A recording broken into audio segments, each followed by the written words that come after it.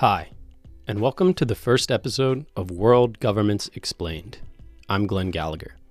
If you listen to the trailer, then you already know what this podcast is about and why I decided to make it.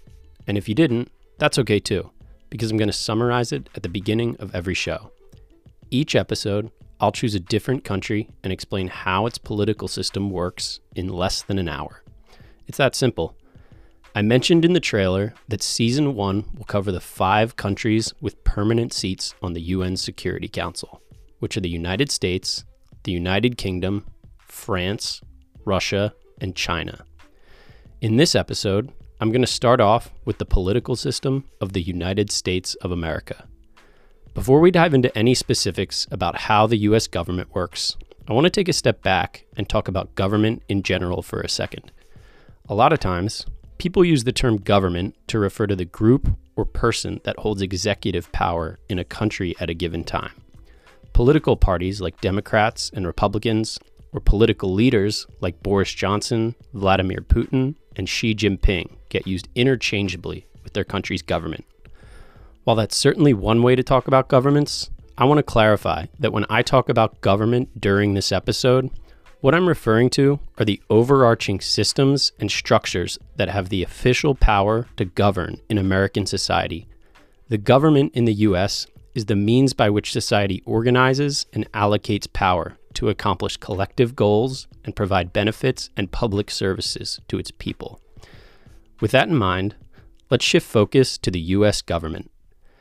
You may have heard a number of terms used to describe what type of government exists in the United States.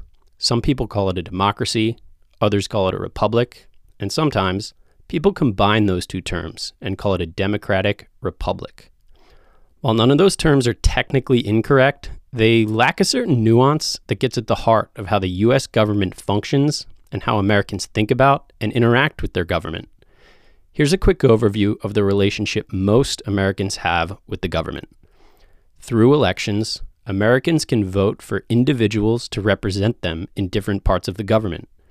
Those representatives make laws and carry out the laws in ways that impact the people who voted them into office. But just because representatives get elected to government positions, that doesn't mean they can just do whatever they want. What they're allowed to do while in office is established in the U.S. Constitution, which is the law of the land. Because of this setup, I find the most appropriate way to describe the U.S. government is that it's a federal, democratic, constitutional republic. Let's break down each part of that to understand why I think of it as a federal, democratic, constitutional republic. The U.S. government is federal because, well, a federal system is one that splits power between a large national government and smaller state governments. And the states in a federal system are all connected to one another by the national government. In the U.S., each of the 50 states has its own government that can make and enforce laws within the state. At the same time, the 50 states remain connected to each other by the national federal government and are subject to the federal government's decisions. So that's why the U.S. is a federal system. Next, it's democratic because the American people select their government officials through a democratic voting process. It's constitutional because what the elected government officials are allowed to do while they're in office is legally set forth in the Constitution. And it's a republic because, by definition, in a republic, the people don't govern directly. Instead, they elect representatives to make decisions and pass laws on their behalf. So that's why I call the United States a federal, democratic, constitutional republic. Now that we know what type of government exists in the U.S., let's talk about how it's structured. The U.S. government consists of 3 branches: a legislative branch, an executive branch, and a judicial branch. If we were to zoom out as far as we could and summarize what the 3 branches of government do, it would go something like this. The legislative branch makes the laws, the executive branch carries out the laws, and the judicial branch interprets the laws and applies them to real-world scenarios. There. Now we know everything there is to know about the U.S. government. Episode done, right? Not quite. There's a lot that goes into how each branch of government operates and how the 3 branches interact with each other. So let's start by looking at the legislative branch, which is also called Congress. As I said before, at a very high level, the main role of Congress is to make the laws in the United States. Congress is made up of two parts, which are called houses. One house is the Senate, and the other is called the House of Representatives. When Americans go to the ballot box to vote for who will represent them in the government, two of the positions they vote for are senators and members of the House of Representatives. Senators and members of the House are typically from either the Democratic Party or the Republican Party, which are the primary political groups in the United States. So why is Congress broken into two separate houses? And how do the Senate and House of Representatives actually make laws? Well, in order for any law to get passed, both parts of Congress, so both the Senate and the House of Representatives, need to agree on the law and vote to approve it. And the reason Congress's power is distributed into two parts like this is to balance the interests of both the small states and the large states. In the Senate, each state has an equal voice when passing legislation. That's because each state gets 2 senators. Since there's 50 states, that means there's 100 senators in total. Senators serve rotating 6-year terms, which means that every 2 years, about a third of the Senate is up for re-election. And in the House of Representatives, representation amongst the states is based on the size of each state's population. So states like California and Texas with big populations have more representatives than smaller states like Wyoming and Montana. In total, there are 435 members of the House of Representatives, and all members serve 2-year terms, which means that every 2 years, all 435 seats in the House of Representatives are up for re-election. So just to summarize, in the Senate, every state has an equal voice, and in the House of Representatives, bigger states have bigger voices. But why is Congress set up this way? Let's use our imaginations for a minute and think about what would happen if the U.S. only had 2 states. Let's call them State A and State B. And for this example, let's assume State A has a population of 10 million people and State B only has a population of 1 million people. So our fictional 2-state country has a total population of 11 million people. Now, let's consider 2 scenarios for how laws could be made in this country. In the first scenario, the power to make laws is based entirely on population size. If that were the case, then State A, the one with 10 million people, can essentially make whatever laws it wants for the entire country, regardless of what State B says, simply because State A has more people. And there's nothing State B can do about it, since they only make up 1/11 of the population and therefore would always get outvoted. This wouldn't be fair for the people in State B. But in our second scenario, let's assume the legislative powers are divided evenly between the 2 states, so that each state gets equal representation when making laws. If this were the case, State B, the one with only 1 million people, would have just as much power as State A when it comes to making laws for all 11 million people in the country, even though only a small percentage of the population lives in State B. This wouldn't be fair for the people in State A. As you can see, neither of these scenarios works for everyone. The first scenario favors the state with the larger population, and the second scenario favors the state with the smaller population. The United States faced this same issue when the government was being created, so to compromise between those 2 scenarios, the legislative powers were divided between the Senate and the House of Representatives in order to balance the interests of both the small states and the large states. Basically, the founders implemented both scenarios from our fictional country when deciding how law should be made, and any new law in the United States has to pass both of those scenarios in order to make it fair for everyone. That's why in the Senate, all states have an equal voice, and in the House of Representatives, states with bigger populations have bigger voices than the smaller states. Make sense? Good. Now, moving on to what the Senate and House of Representatives actually do. As I said before, Congress's primary role in the U.S. government is to make laws. It also has other responsibilities, which we'll get to later in the episode, but let's start off with how laws are made. At a very high level, the Senate and House of Representatives need to agree on a law, and both of them need to vote to approve the law. But we're getting ahead of ourselves. Before a law gets passed, it starts as an idea. And ideas for laws can come from anywhere. Members of Congress can think of their own ideas for laws. The president and the executive branch can work with members of Congress to introduce an idea for a law. And sometimes, ideas for laws can even come from suggestions made by people like you and me. Now, when a senator or member of the House of Representatives gets an idea for a law, they can take that idea and write it out into a bill. And a bill is really just a first draft of a law. Before a bill becomes a law, it goes through a lot of steps where the details of what's included in the bill get debated and challenged. And most of the time, bills never become laws because nobody can agree on what to include in them. But sometimes they do. And in the simplest terms, a bill can become a law in one of two ways. The first way is when a member of the House of Representatives proposes a bill. The bill gets reviewed and scrutinized within the House until finally, the members of the House of Representatives vote on whether they think that bill should become a law. If a majority of the members of the House of Representatives vote in favor of the bill, then the bill gets sent to the Senate for a second round of approval. The senators will also vote on whether they think the bill should become a law. And if the Senate approves the same bill by a majority vote, then the bill gets sent to the president for final approval. The second way a bill can become a law is very similar, only the steps in the approval process are reversed. And that's when a member of the Senate proposes a bill. If it happens this way, then the approval process happens in the Senate first, then in the House of Representatives. And if it gets approved by a majority vote in both houses, then the bill gets sent to the president for final approval. You may have noticed that in both scenarios, after the bill gets approved by Congress, it goes to the president for approval. That's because the president gets a final review of the bill before it actually becomes a law. During that final review step, the president can either approve the bill or veto it, which is really just a fancy way of saying they can reject it.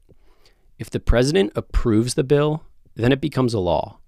But if the president vetoes the bill, that's not necessarily the end of the road. Congress can still make the bill a law by overriding the president's veto. For that to happen, 2/3 of both the Senate and the House of Representatives need to approve the vetoed bill in order to make it a law. That means 67 out of the 100 senators and 290 out of the 435 members of the House of Representatives will need to vote to approve a vetoed bill in order to override a presidential veto. This last point highlights an important principle that is crucial to the design of the U.S. government, and that is the principle of checks and balances. Now, the term checks and balances gets thrown around a lot when talking about the U.S. government, and sometimes it can be confusing as to what it actually means. So I want to be clear about what checks and balances are. Remember earlier how I said there are 3 branches of the U.S. government? There's the legislative branch, or Congress, which makes the laws, and we just went over that. Then there's the executive branch, which is also called the Office of the President, which carries out the laws. And finally, there's the judicial branch, or the federal courts, which interpret the law and apply it to real-life scenarios. Checks and balances are just the rules in place that prevent any one branch of government from abusing its power by acting without oversight from the other 2 branches. In the description earlier, when we talked about presidential veto power, I mentioned 2 examples of checks and balances. Did you spot them? Take a second to think about it. Ready? The first check on power was the president's ability to veto bills passed by Congress. This represents a check by the president, which is the executive branch, on Congress, which we now know is the legislative branch. By giving the president the power to veto bills, it means that Congress can abuse its power and vote any bill it wants into law, since the president can block a bill by vetoing it. And the second check on power was Congress's ability to override the presidential veto with a 2/3 majority vote in both the House and the Senate. This represents a check by Congress on the president's veto power. If Congress didn't have the ability to override a presidential veto, then the president could abuse their power and reject any bills they wanted for any reason they wanted. If that was the case, the president could essentially block any new laws from going into effect. But since Congress can override the presidential veto, it means that if a bill is considered so important that 2/3 of both houses of Congress approve it, then it will become a law, regardless of what the president says. And even if a law goes through all these steps and gets passed, there's still another safeguard built into the system. And that is, the Supreme Court and other federal courts can review the law and declare it unconstitutional in a process known as judicial review, which essentially invalidates the law. Judicial review is another example of the checks and balances built into the U.S. government, and it acts as a check by the judicial branch on both the legislative branch and the executive branch. There are more checks and balances built into the U.S. government, and I'll be sure to mention them as we go through the executive and judicial branches after this short break.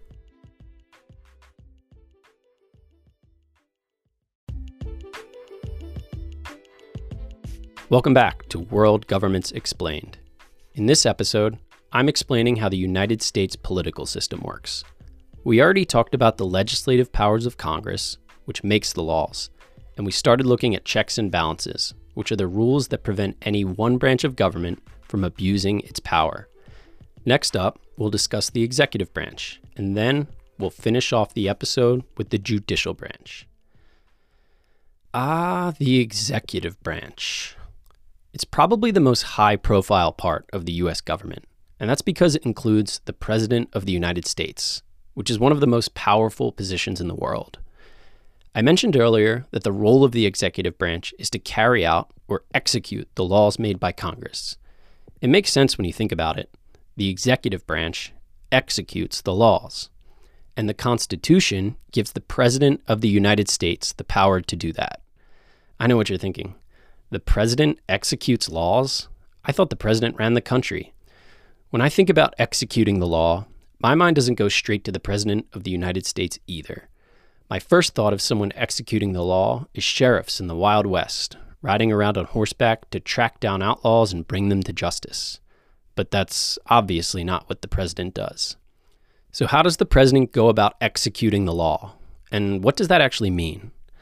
At a high level, it's the ways in which the president organizes the government and implements policies allowed by the law to move the country forward in the way that they think is best for the American people. But before we get into the specifics of that, I want to take a step back and look at how a president gets elected into office. Every 4 years, eligible American citizens vote for a president to represent them in the government.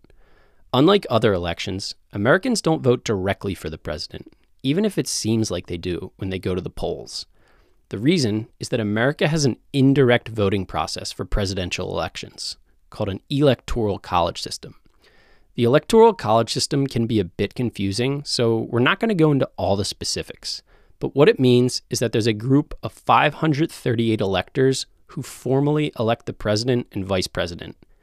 These electors are divided amongst the states based on the number of representatives each state has in Congress. So the number of electoral votes a state gets is equal to its total number of senators and members of the House of Representatives. Plus, Washington, D.C., which isn't a state, gets 3 electoral votes. So when Americans cast their votes in a presidential election, what they're really voting for is an elector in the Electoral College who subsequently casts a vote for the president and vice president on behalf of the people in the state they represent. I know, it's confusing, right? Basically, Americans vote for someone to cast an Electoral College vote on their state's behalf.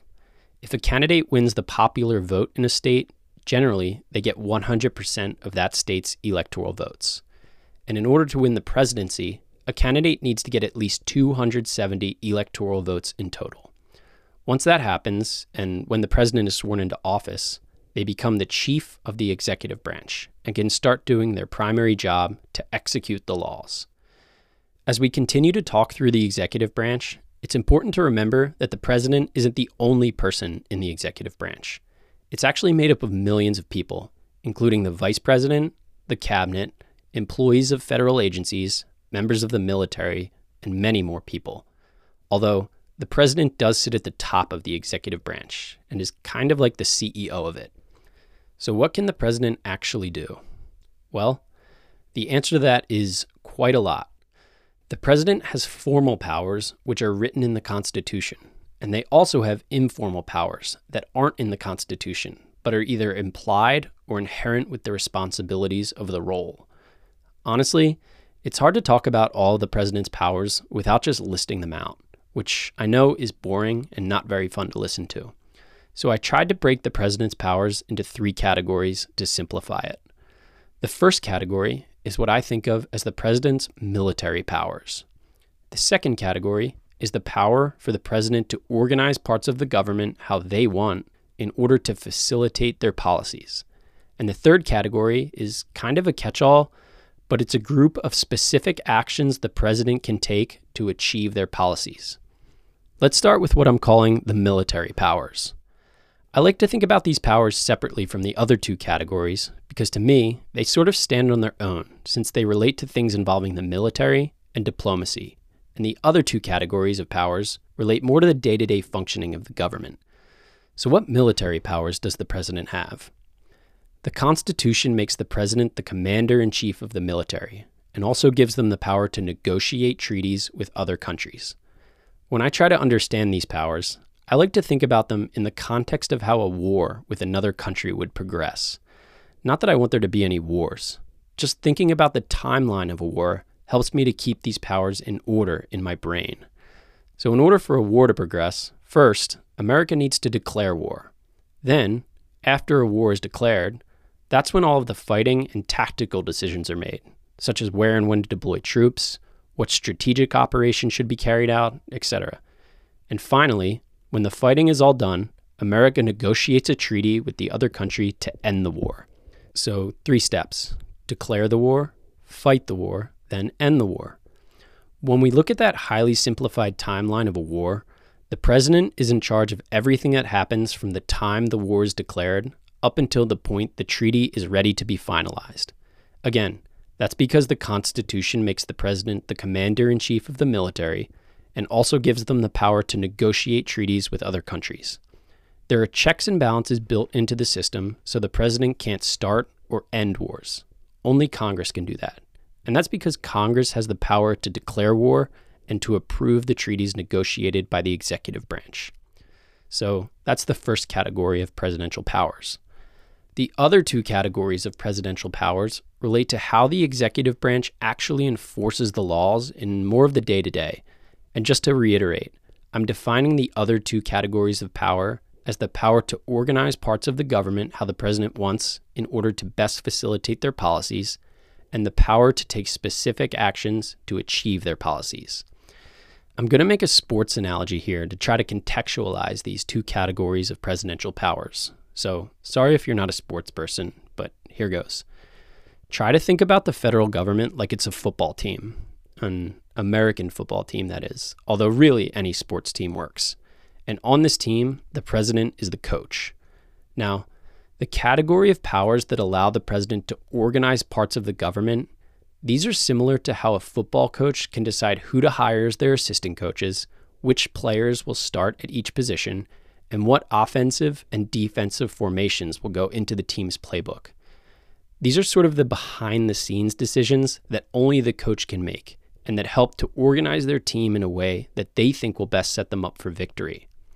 And the other category of powers, the specific actions a president can take to achieve their policies, are sort of like the in-game decisions that a football coach makes when they're trying to win games. They run plays based on how the other team's defense sets up, they decide when to go for it on 4th down, and they can throw the challenge flag when they think the refs get a call wrong. These are the on-the-job actions that only the coach can take in order to win games. The president is just like a football coach, only the team they're coaching is the executive branch, and the game they're trying to win is to enforce the laws through their policies. Now, I know the football analogy is fun, at least it is for me because I'm a nerd, but I want to bring it back to reality by going into the specifics about each of these presidential powers. So I'll start with the president's power to organize parts of the government. One way the president organizes the government is by appointing people to jobs in the federal government. This includes positions like foreign ambassadors, ministers, and consuls who help carry out foreign policy. But the most important presidential appointments in the executive branch are the heads of the 15 executive departments that carry out the day-to-day administration of key government areas.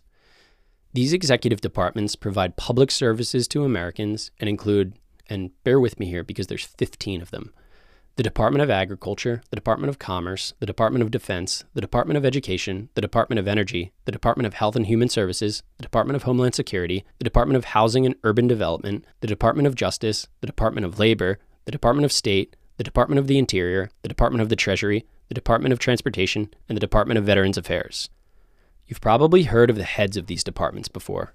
They get the title of Secretary and are referred to as the Secretary of Agriculture, the Secretary of Commerce, the Secretary of... You get the picture. The only exception to that title is that the head of the Department of Justice is called the Attorney General. The 15 people who the president appoints don't just run their executive department. They also become a member of the president's cabinet, along with the vice president. The cabinet is essentially the president's closest advisors and confidants. This is how the president influences much of how the government operates. By selecting their closest advisors to be the heads of each department, the president can choose people who agree with their policies and who they think will deliver on their vision for how the department should be run. One thing to note is that the president can't just pick whoever they want to be the head of an executive department. In order for someone appointed by the president to actually get the job, the Senate must confirm them in a majority vote. This is another example of the checks and balances built into the U.S. government. This check on presidential power by the Senate makes it so that the president can't abuse their power by appointing someone unqualified or someone with a conflict of interest to be the head of an executive department. That's the first way the president organizes the government to execute the laws and achieve their policies. Another way is through the Executive Office of the President. The Executive Office of the President consists of the core White House staff plus several small agencies. It's headed by the White House Chief of Staff and assists the president in the conception, implementation, and communication of their policies. I like to think of the Executive Office of the President as the teams that work together to help the president govern effectively. The Executive Office of the President includes several departments, some of the most notable being the National Security Council, which helps to advise the president on issues such as national security and intelligence, the White House Office, which includes the White House Communications and Press Secretary, who gives briefings on what the president is doing so that the American people and the press can stay informed, and the Office of Management and Budget, which helps prepare the federal budget. An important thing to note is that while the Office of Management and Budget helps prepare the federal budget, Congress ultimately has the power of the purse. So Congress approves the money used to fund any actions of the executive branch, regardless of what the federal budget proposes. This is another example of checks and balances built into the government. Congress approves the budget, and only then can the executive branch actually spend the money. Some positions in the Executive Office of the President, like the head of the Office of Management and Budget, need to get approved by the Senate, just like the heads of the executive departments.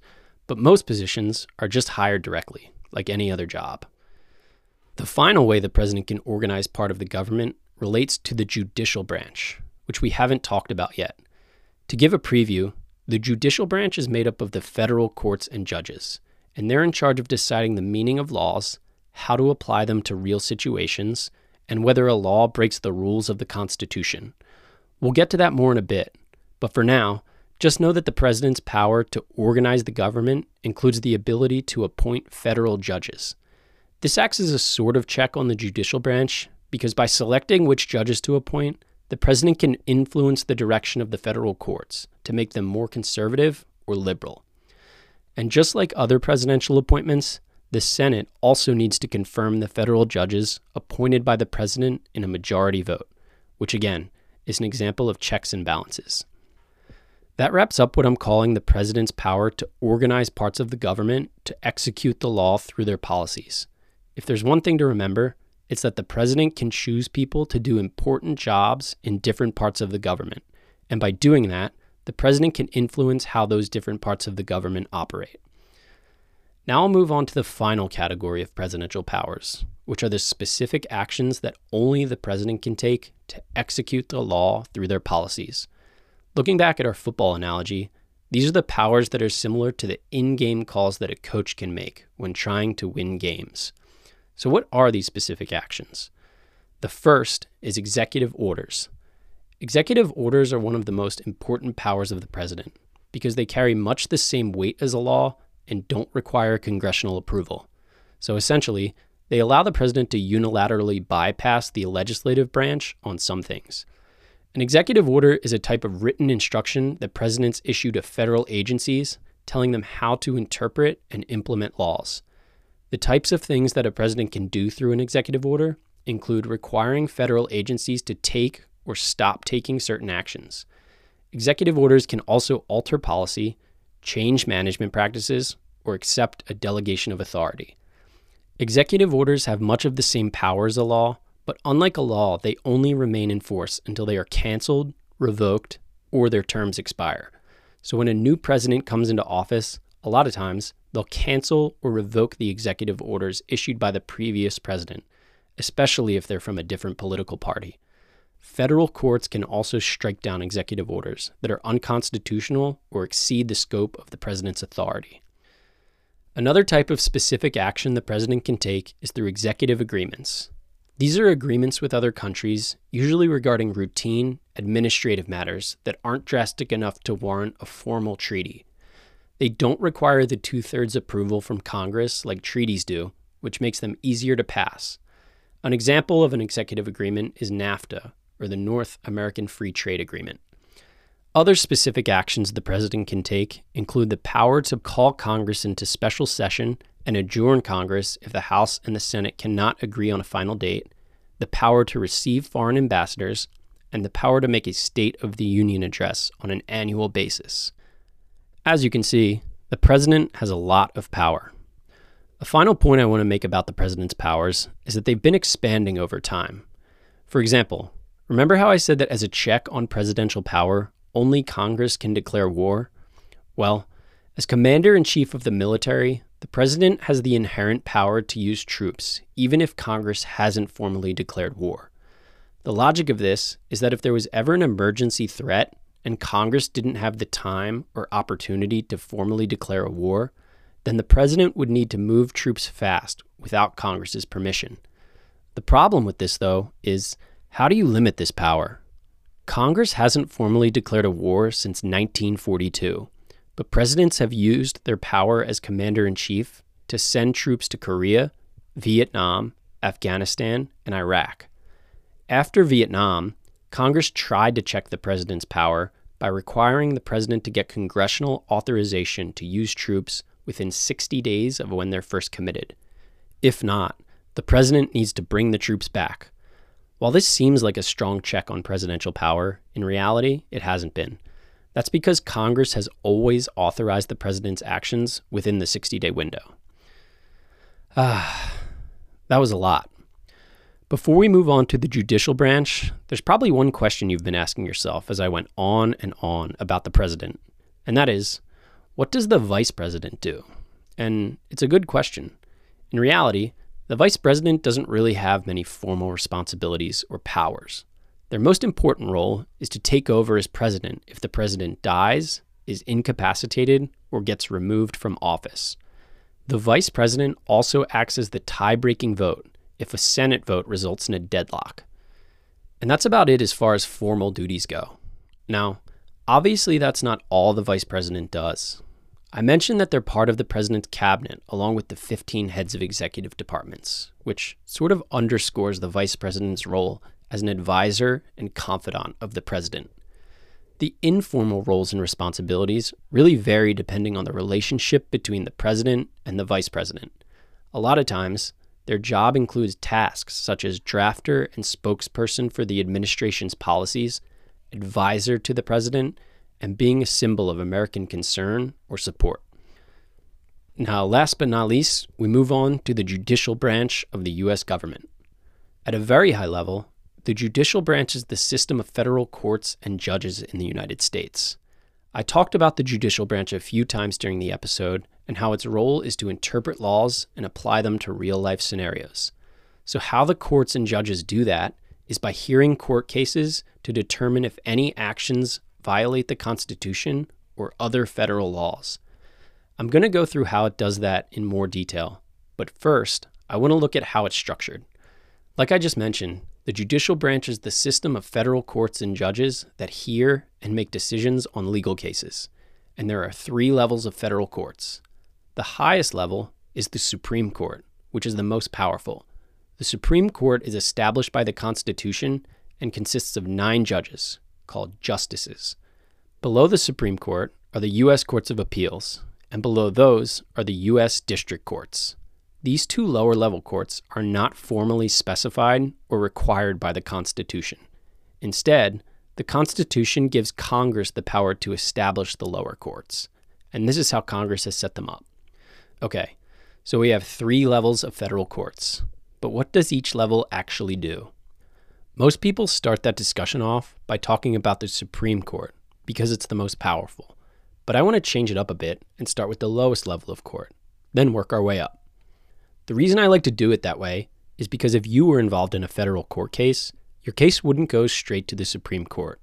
First, your case would have to go through the 2 lower levels before the Supreme Court would even consider hearing your case. So that's how we're going to move through them. Let's start off with district courts. These are the general trial courts of the federal government. What that means is that the judges in district courts try cases and decide questions of the law. They have jurisdiction over both criminal and civil cases, and for the most part, the types of cases they hear are ones where the United States is a party in the case, cases involving violations of the Constitution or federal law, crimes committed on federal land, and bankruptcy cases. District courts also hear cases based on state law that involve parties from different states. Okay, so once your case is heard by a district court and the judge makes a ruling, that's it. Case closed. The decision is final, right? Not exactly. The decisions of district courts can be brought to the courts of appeals, which are also called appellate courts. Appealing a case is basically just challenging the decision made by the district court. A decision can't be appealed just because you don't like the outcome. An appeal is allowed when the losing side has issues with how the trial proceeded, the law that was applied in the decision, or how the law was applied. Appellate courts operate under a system of mandatory review, which means that they must hear all valid appeals from the lower courts. I want to highlight an important difference in what a trial looks like in a district court compared to an appellate court. A district court trial is probably the kind you imagine from watching movies and TV shows, where witnesses give testimony and a judge or jury decides who is guilty or not guilty. The appellate courts, on the other hand, don't retry cases or hear new evidence. They don't hear witnesses testify, and there is no jury. What they do is review the procedures and the decision of the district court to make sure the proceedings were fair and the proper law was applied correctly. Then, the district court's decision is either upheld or overturned. Okay, so if a case goes through the district court, gets appealed, and then gets heard by the Court of Appeals, in all likelihood, the appellate court's decision is final, and that's the end of the road. Although, the appellate court's decision can be challenged, which brings us to the Supreme Court. When an appellate court's decision is challenged, it has the potential to be heard by the Supreme Court, although there's no guarantee that will happen. In fact, the chances of that happening are very slim. Unlike the appellate courts, which have a mandatory review of appeals, the Supreme Court has what's called discretionary review. This means the Supreme Court justices get to decide what cases are heard by the Supreme Court. Each year, literally thousands of appellate court decisions are petitioned to be heard by the Supreme Court, but less than 2% of those cases actually make it in front of the Supreme Court. That's because 4 out of the 9 justices must vote to accept a case in order for it to be heard. As the highest court in the land, the Supreme Court is the court of last resort for those seeking justice. Once the Supreme Court makes a decision in a case, it can only be changed by a later Supreme Court decision or if Congress changes or amends the law. A final thing to note is that the president has the ability to pardon people who are convicted of federal crimes, which is a check by the president on the judicial branch. And that wraps up the structure of the judicial branch and some of the logistics on how it works. But just talking through how the judicial branch is organized doesn't fully do it justice, pun intended. The judicial branch has another power, and I touched on this power earlier when I talked about the legislative and executive branches. That's because as a check on those 2 branches, the judicial branch has what's called the power of judicial review. Judicial review is when the actions of either Congress or the executive branch are subject to review by the judiciary. So when I talked earlier about how Congress makes laws and how the president can do things like issue executive orders to federal agencies telling them how to interpret and implement laws, through the judicial review process, the judicial branch can invalidate laws, acts, and other governmental actions that it deems unconstitutional. The judicial review is another example of the checks and balances built into the U.S. government, since the judicial branch can ensure that the actions of the legislative and executive branches don't violate the Constitution. And that wraps up our analysis of the judicial branch. A final check on power that I haven't mentioned yet is that Congress has the power to perform oversight and investigation of the other two branches. What this does is allow the Senate and House of Representatives to look into the actions and conduct of the executive and judicial branches. And the purpose of this power is to prevent waste and fraud, to protect civil liberties and individual rights, to ensure executive compliance with the law, evaluate executive performance, and finally, it allows them to gather information for making laws and educating the public. As a result of their investigations and oversight duties, Congress can impeach members of the executive and judicial branches. The Constitution gives Congress the authority to impeach and remove the president, the vice president, and all civil officers of the United States upon determination that they have engaged in treason, bribery, or other high crimes and misdemeanors. And with that, we've talked through all three branches of the U.S. government. What I want to do now is take a minute and try to bring the episode full circle and tie it all together. We started off by discussing Congress as the legislative branch and how it makes laws. Then we moved on to the executive branch and how the president enforces the laws as they organize and run the day-to-day functioning of the government. Finally, we focused on the judicial branch and how it interprets and applies the laws to real-life scenarios. It's hard not to think about the three branches of government in silos as we talk through them and what they do. But the interplay between the branches of government is really what's fascinating about it. All three branches of government simultaneously go about their business and do things that affect the other branches of government. But the checks and balances built into the system act as safeguards that ensure everything runs smoothly and no one branch of government can get too much power. With that, we've talked through how the U.S. government works in less than an hour. I know some of the things we talk through can be confusing, and we move through everything pretty quickly. Plus, some people are visual learners. So to accompany this episode, I've put together a diagram that summarizes everything I explained in the episode. A link to the diagram is available in the episode details or on our website at worldgovs.com. That's worldgovs.com. So if you're interested, please check it out. The website also has more information about the podcast, and links to stream other episodes will be posted when they're available. So thanks for tuning in, and I hope you enjoyed this episode of World Governments Explained. Next episode, I'll explain how the political system of the United Kingdom works. Follow or subscribe to the show wherever you listen to podcasts to get the latest episodes and learn more about other countries' political systems. And if you enjoyed the show, please rate us and leave a review. Have a great week.